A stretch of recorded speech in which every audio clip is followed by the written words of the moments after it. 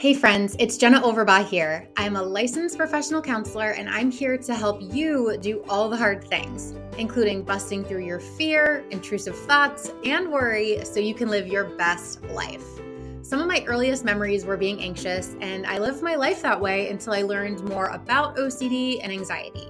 Since then, I learned as much as I could, and I've been helping people overcome their fear and worry since 2008.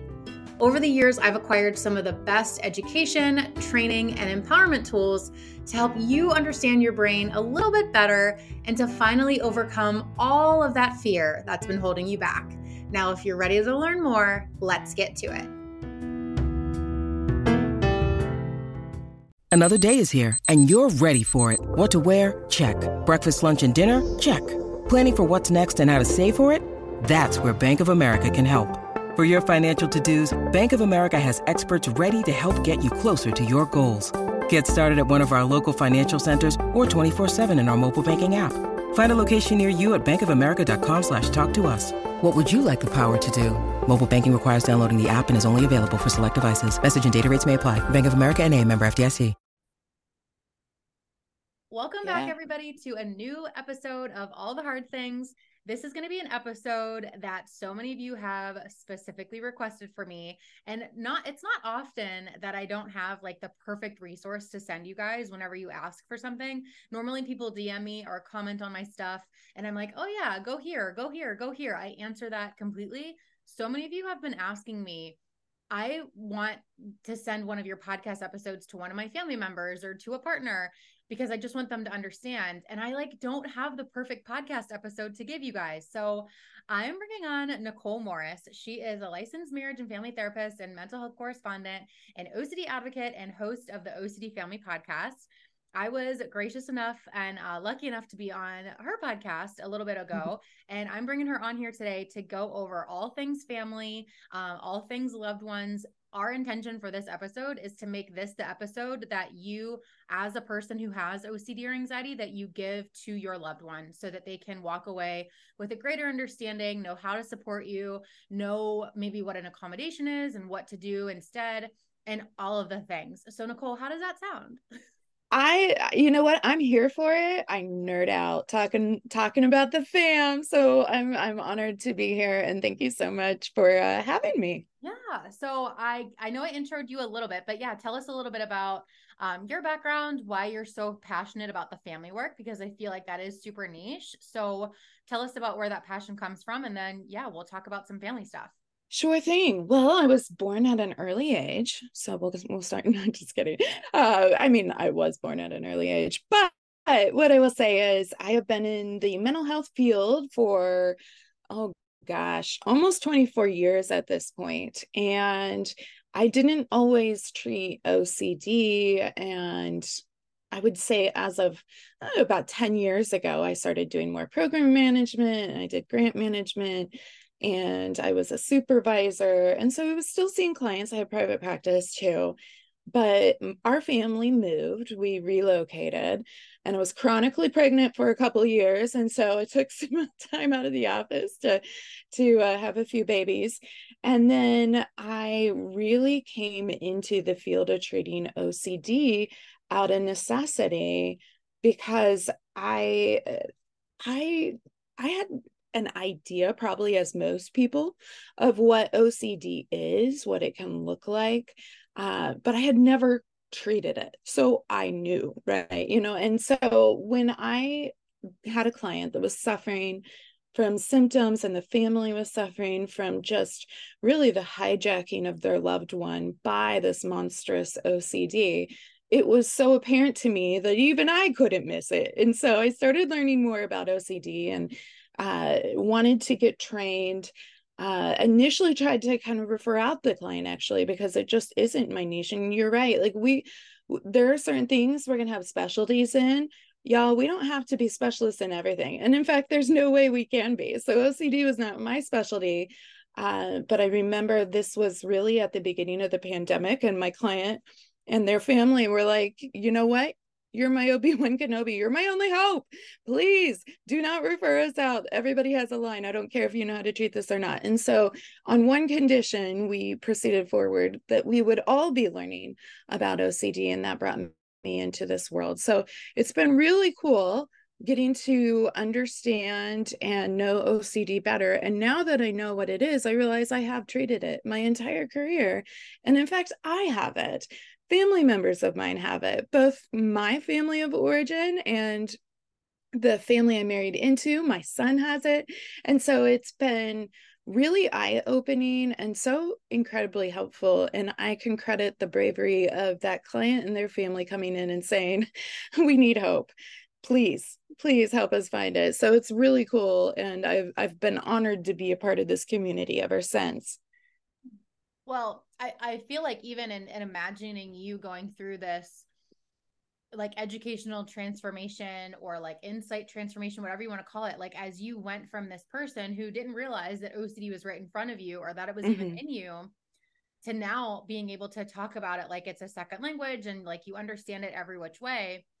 That's where we eventually want our family members to be, right? Like of the people who have OCD and anxiety, we want to be able to take them from this place where maybe they had these preconceived notions about what OCD was, what it wasn't. We need to like transform all of that, get rid of all the bad misconceptions and like refine and totally elevate their understanding and insight about what OCD actually is. And that's a journey. And I feel like you're uniquely able to help people with that because you actually went through that journey, right? Yeah. So talk to us about the family piece. Like, you know, I do want this to be the episode that people literally, they have OCD or anxiety and they send this to their family members. So yeah, what are some of the common, just like normal family member, right? Like the majority of the family members or loved ones that you work with, what are some of the kind of misunderstandings that you work with or that you see as far as family members go? Like just big misconceptions that we need to hammer out right off the gate. Yeah, it's a great question. And one of the things that I really like the way you kind of recapped that for me, because you talked about understanding this almost as a second language and being able to kind of figure out those different pieces and elements to OCD. And the thing is, and for any family members listening, you already have inside of you the understanding, the viciousness of OCD. We may not have the insight and learning about it yet, and we're doing that now, and we're taking the time, and there is hope available through so many amazing resources. Jenna's resources, you can go to IOCDF, you can go to icbt.online. But what's interesting is just having a little bit of a perspective shift, and it doesn't have to be a 180-degree shift for you or your loved ones, but a perspective shift in understanding the mechanism, understanding the function of OCD and the role it's playing in your relationships. It has been just game changer. And sometimes that psychoeducation alone of understanding what OCD is, how it functions, is enough. Interestingly enough, I started the OCD Family podcast a little over a year ago. And partly why was I live in the Midwest region of the United States now.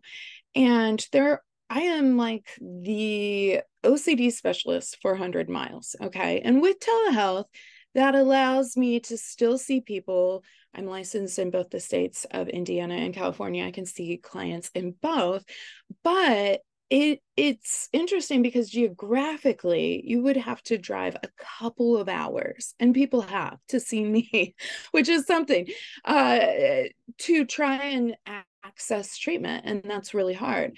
And often, and especially with the kick up from the pandemic, when a lot of places shut down, people lost their insurance, they couldn't afford barely groceries, especially now with how much a box of cereal has inflated, let alone treatment. If anyone was getting treatment, and they were usually sitting on a waiting list, it was what we can call sometimes in the field the IP, the identified patient, the person who is suffering the most with this. Yes, obviously you need the support. But what I was finding for OCD, was that, and I happened to have a spouse of a loved one that was suffering from a severe case of OCD. And I was like, this person is very lucky and privileged to have access to treatment, because again, most people can't even afford for their sufferer, their warrior here, to access treatment. But what we find when we zoom out and we look at OCD is we see that OCD thrives in the reinforcement and the continuation of these stories, these narratives, these intrusive thoughts, these obsessional doubts. And so they live in relationship, because when we are family members, when we're dating somebody, even if we're just roommates with somebody struggling with OCD is going to get real bossy, not only to the person that's directly suffering from it, but from everybody in their environment. And if family members are like, I need more information, it's because they're like, we are like triaging hard situation to hard situation.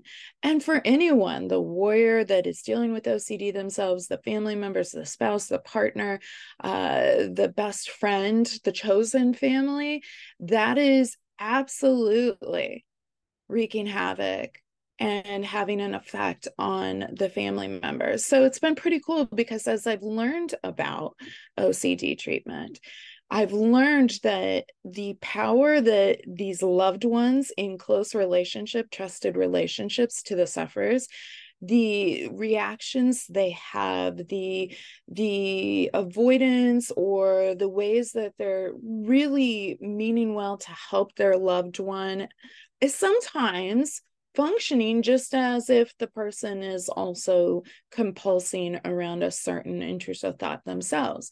And so the power of the environment is, if we change little posture shifts, just different insights, some education and practice, doing some, a few of these things just a little bit differently than the way we've been implementing them in the past, has a profound effect on treatment. And so I wanted to have a resource where and not just treatment, let me say that, like just living life, having some freedom from the grip that OCD has on your loved one's brain and on your environment. And so when I had this client, I love a good podcast. I love listening to audiobooks. I'm always doing something. We're moms, right? Like, so we're multitasking. We need to be able to do something while we're doing the dishes or running an errand, driving, exercising. And so I wanted to give this client a resource where as a spouse, as a loved one, and her children also experiencing what was happening in effect from OCD just terrorizing their loved person. I just realized I didn't have a great resource to give them.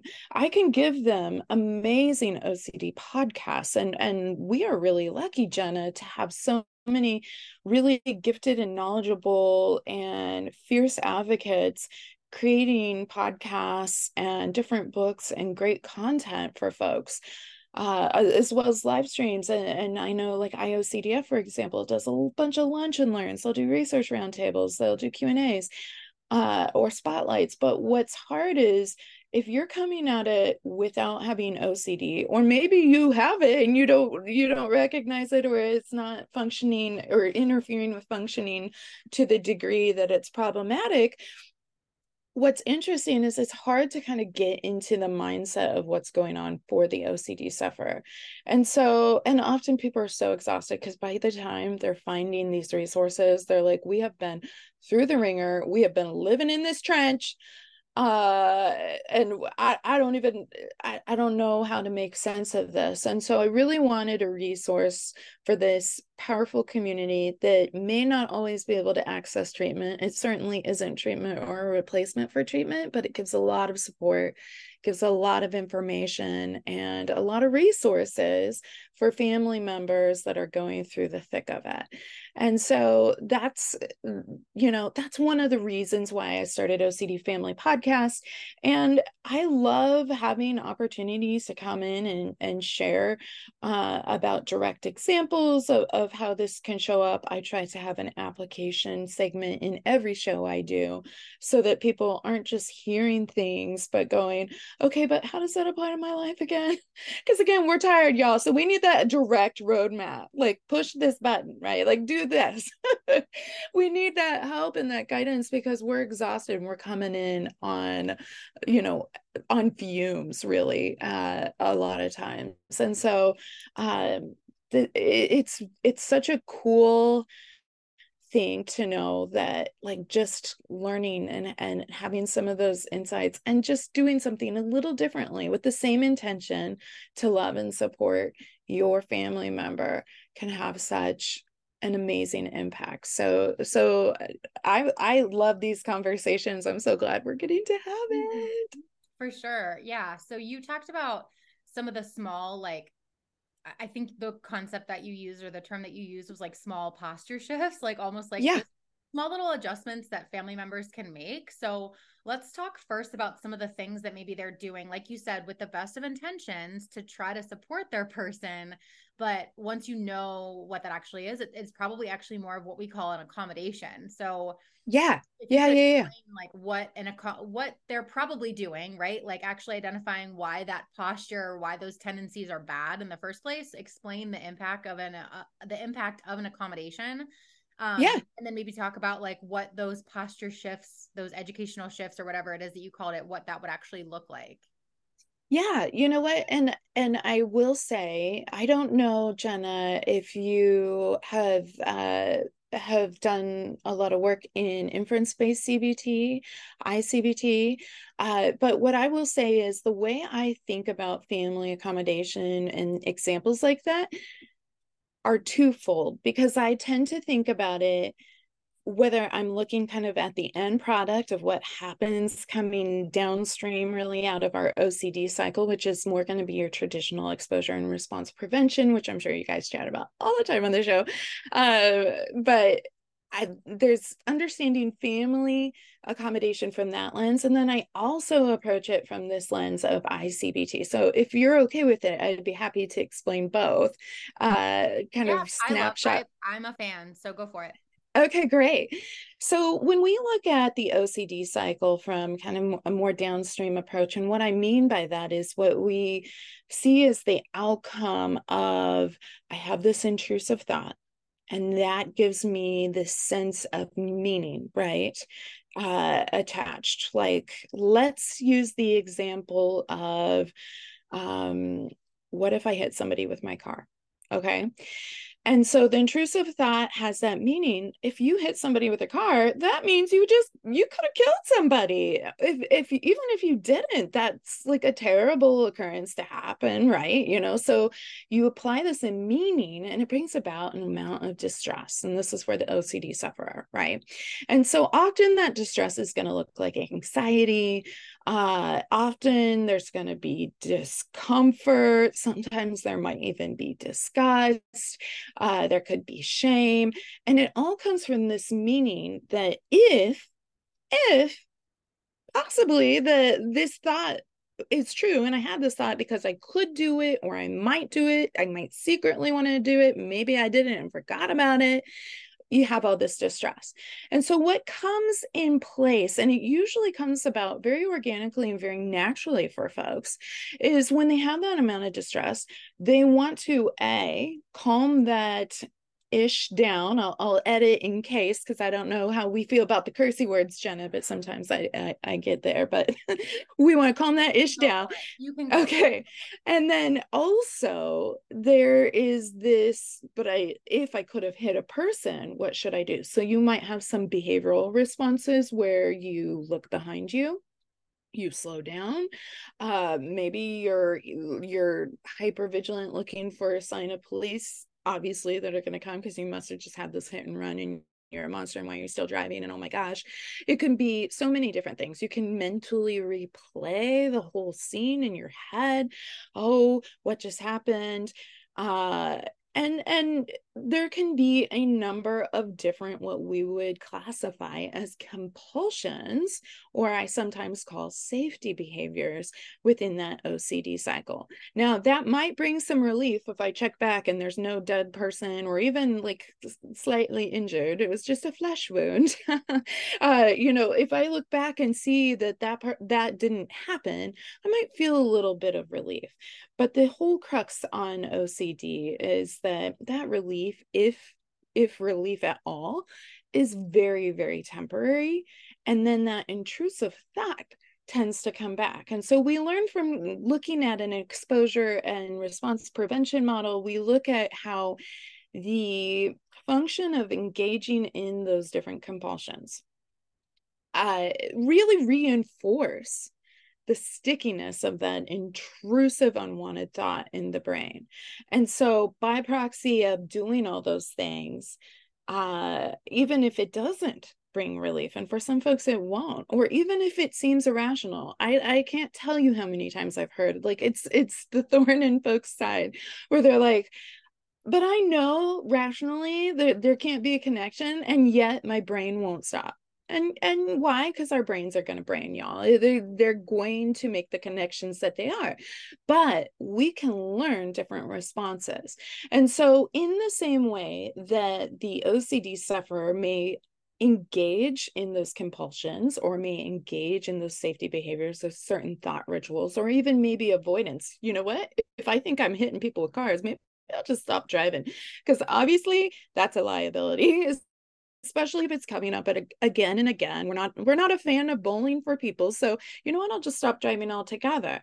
And so in terms of the compulsion, this is also the same thing that can come up when we talk about this concept of family accommodation. So often people can't meet their compulsive responses in a vacuum. They need to rely and lean in to the environment helping reinforce that, right? So an example of that would be, let's say I work 2 miles down the street, but I'm not going to drive anymore because, again, don't want to go bowling for people, and I'm pretty much afraid maybe I've already done that or could do that. And so I might ask my partner, I might ask my mom, I might ask a coworker, can I carpool with you? Can you take me to work? I might even ask my boss, you know what, like, do some remote work and I could just work from home. Maybe I could just work from home. And you could see how any of the people in this scenario could consider and weigh this completely outside of mental health. But their response of, sure, I'll give you a ride down this time. And starting kind of that aid is actually helping reinforce the fact of, you know what, I don't have to drive.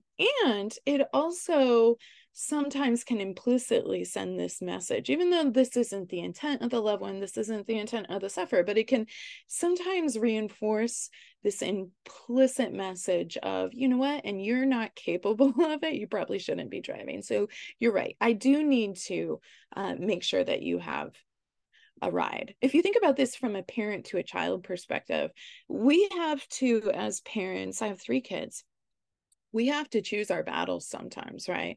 So if we're needing to get out the door, we're needing to go do something, and our kid is just going to have the biggest meltdown if I don't just do it for them, whether it's open a door handle to get out of the house, or to, give them a little bit of a, yes, you did everything you need to do. Yes, you unplugged your curling iron or your hot iron or whatever.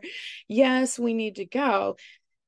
Is it worth the battle of the meltdown? Oftentimes, and especially in the beginning, no, right? Like, you got to choose your battles. You're like, I don't want to fight about the damn iron every day, so I'm just going to unplug it, or I'll go check now. They're not even checking, although they probably have. You're now checking as well as parent. Like, yes, it's unlocked. Here's a picture of it. And soon it becomes, if I don't have all those responses, even from you, my loved one, we can't get out the door. And I'm sure there's people sitting here listening going, yep, that happened today. Yes, it did. And yesterday and last week. And so a lot of people come by it honestly. They're choosing their battles within partner relationships and marriages. This can be challenging because, especially in this day and age, you know, I can tell you, if it was my husband saying you need to make sure you do this before you go each time, I'd be like, excuse me, right? Like, you can do some of that work yourself. And so you don't necessarily even have the relationship where you're more of an authoritative voice like you would in like a parent-child relationship, where you're providing the scaffolding and really responsible for the environment overall. So when you think about that in the context of a dating relationship too, that can add in a lot of distress, because now this person really needs you to have this response. And you're like, okay, well, for the ease of me wanting to be around you anymore because you're driving me nuts, fine, I'll just say it. Like, we so easily can get into those traps. But what we find when we zoom out is, oh my, that's actually just like the person compulsing themselves, right? Because they're getting the same objective, they're getting the same aim to try and minimize, neutralize, or avoid the distress that was connected to this intrusive thought. So that's looking at it from the ERP perspective. And before I jump into ICBT, because I got real long-winded there, Jenna. It's a special skill of mine. But any questions on that before I jump at how I look at this and approach this from an ICBT perspective? No. So everything, I mean, if I could just boil it down, it seems like it would be, which I totally agree with, right? Like, there are all these sneaky ways that our loved ones are going to try to engage in these compulsions. It's going to temporarily make them feel better, but it's just going to reinforce everything. And as well intentioned as we might be, to go and just tell them, you know what, I'll drive today, or I'll check that for you, or even something more subtle, like telling them that they don't have to, or waiting around for them. There are so many different ways that you can, kind of compulsively engage with this person, again, with the best of intentions. But as long as you are doing that, you're still giving the same effect of having had that person just do the compulsion themselves. You're still giving credibility to that initial obsession. So these ways in which we are, with all good intentions, trying to kind of help our loved ones, feel better, it can often be very accommodating, which just serves to make the OCD cycle stronger. So yes, let's now talk about the ICBT kind of conceptualization of all this. If any of this is resonating with you right now, then you need to check out the OCD and Anxiety Recovery Blueprint. The OCD and Anxiety Recovery Blueprint is my no holds barred, real talk, 3-part course for action takers who want to gain control over their OCD and anxiety and take their freaking life back. It is truly recovery like you've never seen before. I made this OCD and Anxiety Recovery Blueprint because I was sick of the same old vanilla, recycled mental health content on social media, on the internet, and I wanted to raise the bar. I wanted to create a world where people could recover for good with or without a therapist. So the OCD and Anxiety Recovery Blueprint, you could get it all together.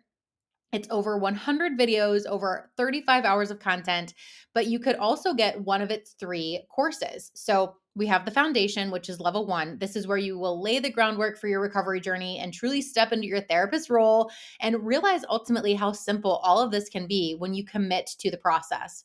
Then level 2, we have the transformation. This is where you would learn how to prevent rituals, including mental compulsions, dismantling all those other compulsions that really, really trouble you. You will come to understand that behaviors and mental compulsions are yours to control and never the other way around. Then we have the end game. This is where you will bulletproof your recovery no matter what exposures or challenges cross your path. I want you to take your life back into your own hands. So OCD has nothing against you. If you want to learn more about the OCD and Anxiety Recovery Blueprint, just go to www.jennaoverbaughLPC.com/blueprint or head to the link in my show notes. I don't do vanilla. I don't do what's your subtype. I rip open the freaking curtains and take you into the inner workings of my mind and education so you can know this as well as I do. So again, to learn more about the blueprint, go to www.jennaoverbaughLPC.com/blueprint or head to the show notes and click the link below. Yeah, so ICBT, and for any of your listeners that are not as familiar with inference-based CBT, it's a very dense model and it's hard to kind of truncate down. But what I am going to try and do is kind of give a snapshot of what this looks like as we learn more about the function of OCD from this model, and then how that can affect and plays into the family relationships. So within ICBT, and I like to kind of give this imagery of, imagine an elephant. If we are looking at the elephant head on, and of course, you and I, and I'm sure most of the listeners have context, even if we haven't seen one in real life, what an elephant looks like. But if we look at it from the head on, it's going to look one way completely. If we're to be on the complete back side of the elephant, it's going to look different. And again, because we have context for what an elephant looks like, we're both going to be like, it's still a mammal, right? It's still the same animal, even. It's the elephant in the room. I like to joke when I do trainings, because often mental health can feel like that elephant in the room that no one's talking about or not understanding. But it's still an elephant. But this way of looking at OCD is also very, very different. And so what it says is that the problem isn't so much intrusive thoughts, where we do all get intrusive thoughts. And yes, if that intrusive thought were to stick and we were to apply meaning to that, that would be very distressing. And so there's no disagreement with looking at kind of that downstream ERP approach, and conceptualizing how to really facilitate treatment to create new learning in the brain. But what ICBT does say is, in a similar way, we have some kind of trigger. Maybe the trigger is driving to school, driving to work. We'll go back to our car example, right? And what happens next is pretty key. It's not so much about getting an intrusive thought, but it's that we have this story, this very absorbing, very real story that feels very possible. And if we were to use our logic as we use it anywhere else in life, it makes sense why the credibility of this story is so distressing and all-encompassing. And so if we are in this imagined story where I could have hit someone with a car, where is that impacting me? Sometimes it's impacting me before I'm even on the road. I don't even need to be in the car. It's the thought of being in the car. It's the thought of, what if I could be a monster? Maybe I could be neglectful. Maybe there was a problem here. And if I infer that conclusion, which is again an imagined conclusion, because unless I'm like in the ditch, handcuffed for my irresponsibility, sirens are there, family members have gathered around, pardon me, family members have gathered around, like the local news station is already out, look at this person that just ran over this person with a car. And I'm getting all of that direct feedback going, you know what? Yes, I did. I did, in fact, hit someone with a car. This is not a good day. This is not good. I'm not yeah. All my worst fears are actually seemingly coming true because I can see that evidence. I can hear it with the sirens. I can use my common sense and put all those clues together, that the dent in my car and the crack in my windshield and the poor person on the ground means, yes, I did hit somebody. But in OCD, pardon me, it's an imagined story, right? Because I don't have all that evidence there. I maybe hit a pothole. I maybe just zoned out and just came back to, and I don't know what happened. So it's possible. We've read this story. There was one shared on Facebook recently, actually my cousin's daughter's best friend's neighbor. This happened once to this person. It is possible, because the stakes can feel so dire. It's hard, but it's also 100%. And in terms of talking about certainty with OCD, we tend to veer away from that word, but we can 100% guarantee in that moment that I actually didn't hit a person, because there's no body, there's no reaction, there's no evidence. It's just an irrelevant, imagined conclusion. And it's not a fun imagined conclusion, right? And so if we get swept away in that sequence, then yes, we're going to apply meaning to what that means that I hit somebody, and we're going to have distress, and we're going to have the compulsion and check and have all the anxiety and distress around that. But we like to think about this often, even in this treatment perspective, to that of a magician's trick, right? And so OCD is the biggest con artist, the biggest con man, and is pulling this very, very convincing trick that you might have hit a person. And it's terrifying for you. But similar to a magic trick, which, have you ever seen a magic show in real life, IRL, Jenna? Yes, I have. Yeah, I have too. I saw David Copperfield in Vegas, and it was fascinating, right? And I went into that show knowing he's a magician, knowing he was doing tricks, and I don't know how he achieved all of them, but I did go in with this curiosity of like, how is he creating this illusion? Because I knew it was a trick. So similarly, and one that I will use with clients and families, is I will say, imagine I have this hat. It's a tall hat, say a top hat, because, people love sporting a good top hat. You see it every day, right? Maybe not every day, but imagine I have this big hat, and you look inside, and guess what? It's empty. Nothing in there. Unless we want to get really technical, we can say the air particles, whatever, those are there, but technically it's empty, right? And so I put down this hat, I wave this wand, I say a few words, and guess what? I pull a full ass live rabbit out of the hat. Now, you and I have probably heard, and most of the people tuning in today have probably heard of this magic trick of a rabbit being pulled out of the hat. Now, are we completely shook though? Because we saw that hat, right, Jenna? There was no rabbit, and now there is a full ass live rabbit eating a carrot, doing its thing. Holy cow, right? I don't know about listeners tuning in, but I think most of us, even if we're not sure how the trick is achieved, know that's a trick, right? And so usually there is, maybe there's a table with a nice little floor length cloth over it and a trap door in it where you could pull out the rabbit. Depending on the size of the rabbit, just depending on the depth of the hat, I suppose you might even have some kind of trap within the hat. But we know it's a trick, right? And once we're onto the trick, there's nothing else for our brains to do to make that okay, to resolve it, because we know that trick. We know this is magic, right?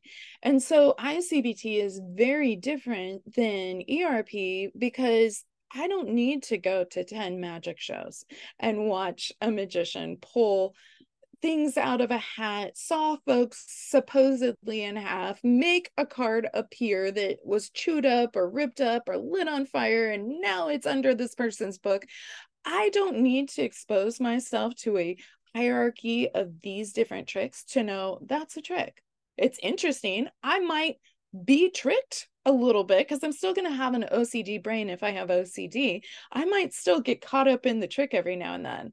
But once I catch wind, oh my gosh, this was a trick, then I get it. And I don't even have to do exposures to that, because I don't have to convince myself that maybe the trick is there, maybe it's not, maybe the rabbit's there, maybe it's not. Instead, I can go, oh, that asshole OCD, I get that's a trick. And so for the sufferer, that's huge. But for the family member around the treatment, it's very, very different, because then when we start thinking of accommodation, it's really breaking down the different homework pieces that come from our modules, from the treatment itself. So learning, when am I even going from current reality testing and common sense here and now reality into these obsessional sequences and into this story. I mean, part of the homework is just going, I'm in the story. And that in and of itself basic skill, but it takes a lot of slowing down the brain. And so that's where family members can go, or spouses or partners can go, okay, so if this is the homework this week, and you're coming and you're already asking, and we're not even trying, we're not debating with OCD, and we're not trying to focus on the compulsions, because again, we get that's a result of the trick. If we figure out the trick, we don't worry about all that crap, right? And so really it starts with, okay, so let's focus where we're at in this obsessional sequence. Let's see where we stopped, kind of the data, the evidence that's happening right now, and we went into an imagined possibility. And then each step of going through those different modules, understanding what it takes to create an obsessional story that is so absorbing, imagining, why is it these stories that bother me? This always kind of bugged me once I learned about my own OCD. Even I was like, it's random intrusive thoughts, but you'll hear almost everyone say it hits me where I value things the most. And I'm like, how is it batting 300 on randomization? And ICBT says, well, there's a reason, because we have this feared possible self. We have this worried vulnerable self theme where we think, what if I could have been negligent? So if I could be a negligent person that didn't notice something, I certainly could have hit somebody on the road. I could have left the flat iron plugged in and caused a house fire. I could have done a great number of things. And it totally makes sense why it's popping up.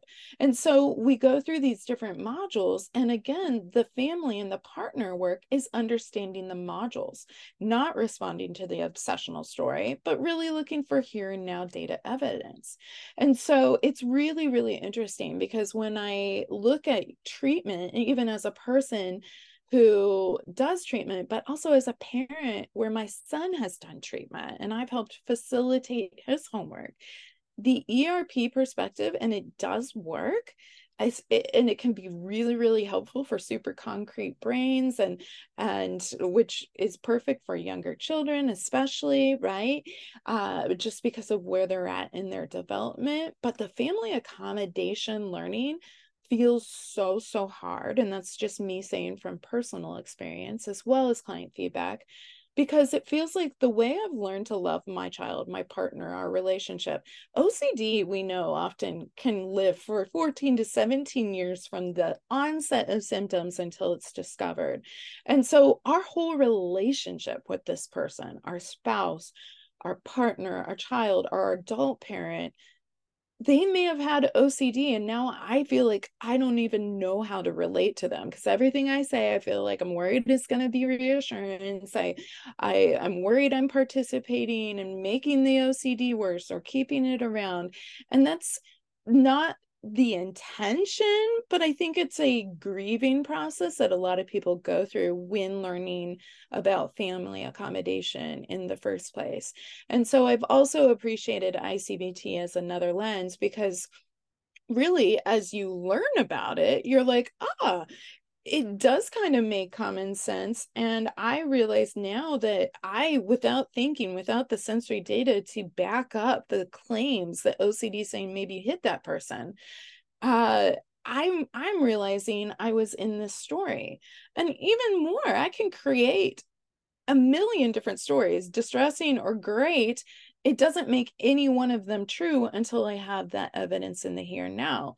And so you get to the point where you practice and understand how you get in and how you can get back out of that story, how you can learn to trust yourself again, and how you can learn to trust your loved ones again. And so for families, when your family member is going through ICBT, I feel like it's less dramatic overall in terms of some of the shifts and postures that we take in treatment, but it's really understanding, and it creates this deeper trust for the person, for themselves, but also in their relationship with you. And I find that to be a beautiful outcome that can come from it as well. So those are the two main approaches I look at when I think about family members and how they can support. But I think family members are super important in both settings. And both settings, we have research to show both settings work.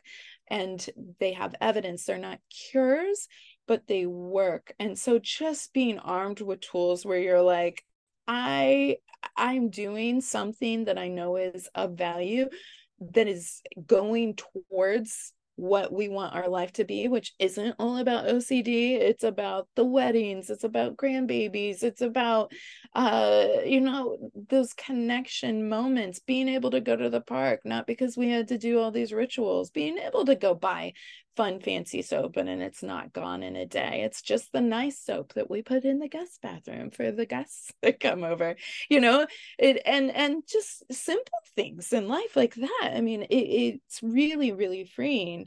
And so my message ultimately would be, irregardless of which way you're looking at this animal, fam, there's so much hope, and it can be different. You may be coming to this, especially getting sent a resource like this in the middle of like the meltdown, the triage, the wreckage.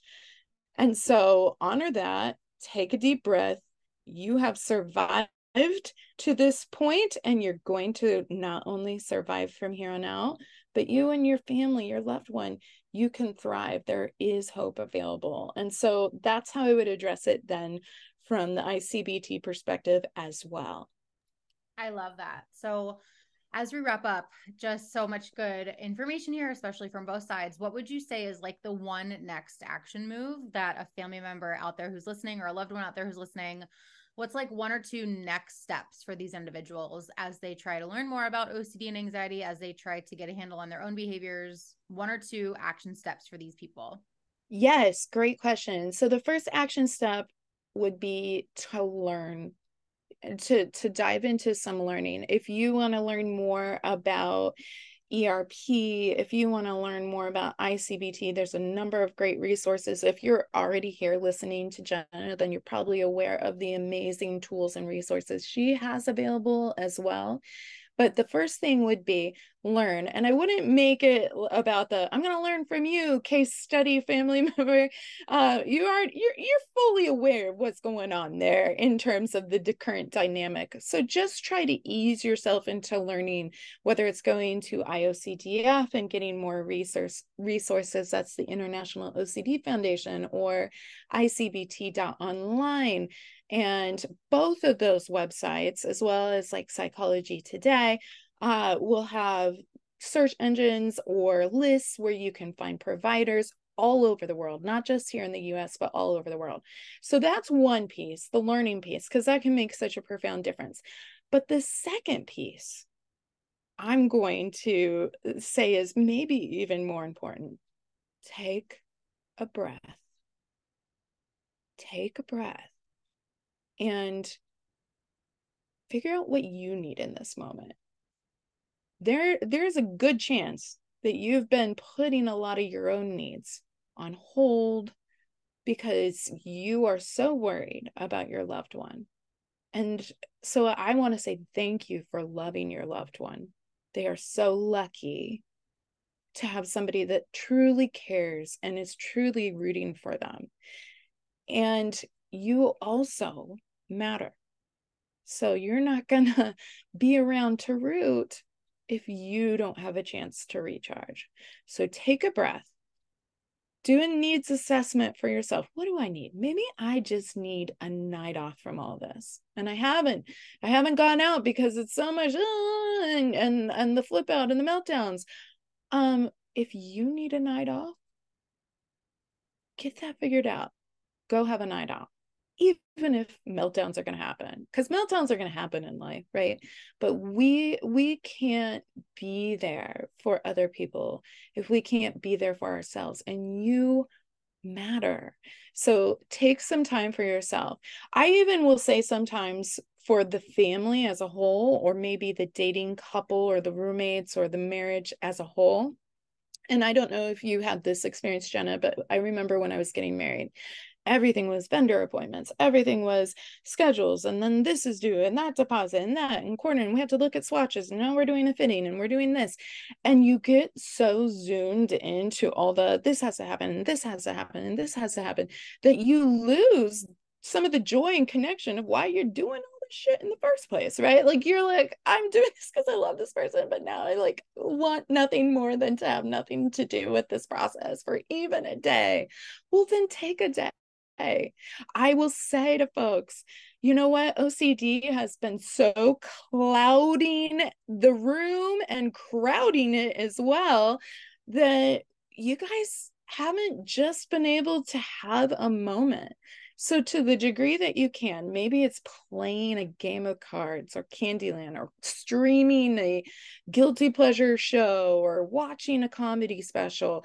Maybe it's going out and getting ice cream. Maybe it can be anything, but give yourself a date time to say like, you know what? OCD is not invited to this event because we are going to Bravo and chill, or we're going to do this. And OCD is just going to have to stay put here for a minute because we're going to have some value driven connection here.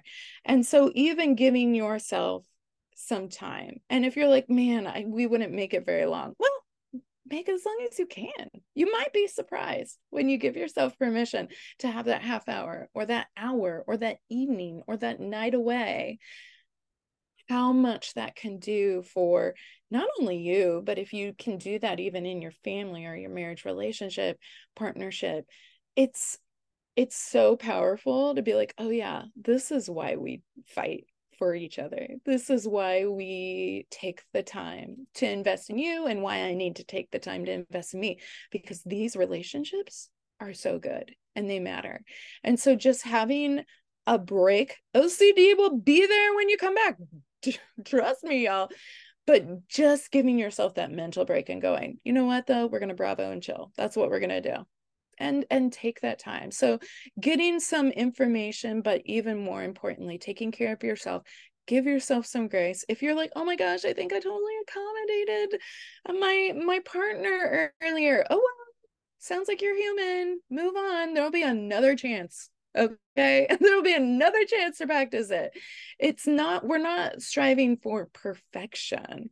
That doesn't even exist. We're striving for learning in those little shifts. We don't have to have 180-degree change. 1 degree difference, you follow out a 1 degree 1 degree difference. It doesn't look like much in the beginning, but you follow that out and it will forever be a different path, just even that 1 degree shift. So give yourself grace.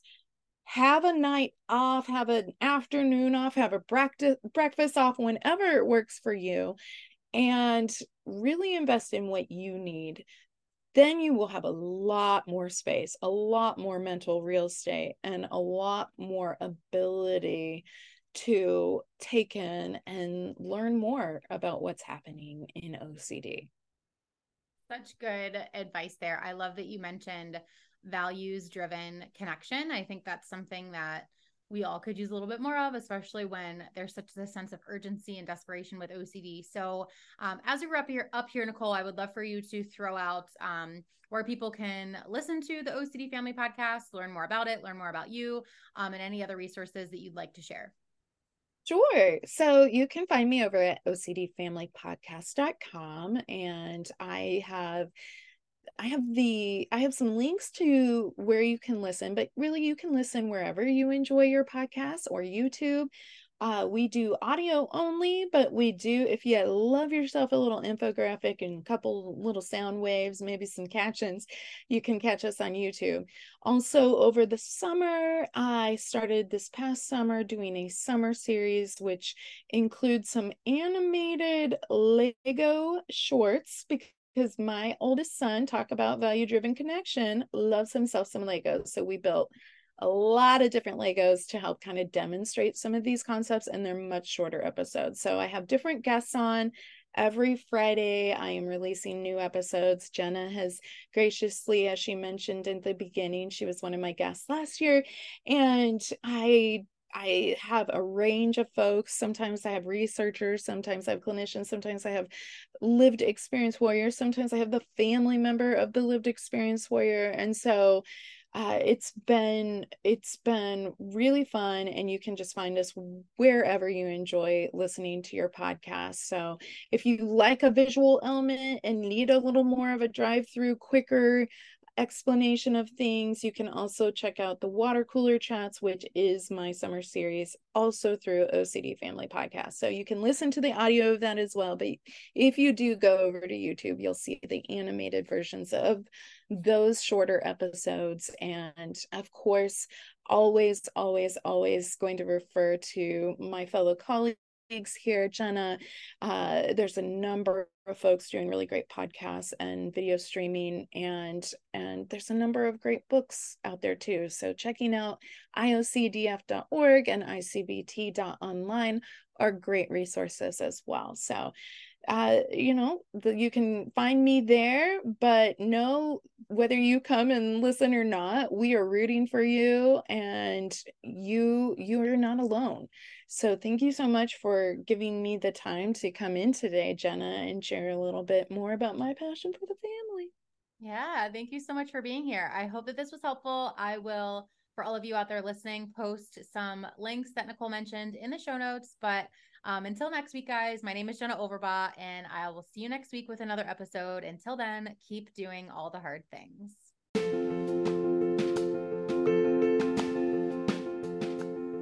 Thank you so much for listening to my podcast. It would mean the world to me if you would take a quick minute to please give it a review. And while you're at it, check out my website at www.jennaoverbauglpc.com to sign up for my free email newsletter that includes an instant, free downloadable PDF to help jumpstart your OCD and anxiety recovery journey. You can also find me on Instagram or TikTok at jenna.overbaugh. If you liked what you listened to here, you can download some of my workshops and courses on OCD, anxiety, and treatment at my website as well. Thank you so much again for tuning in, and until next time, keep doing all the hard things.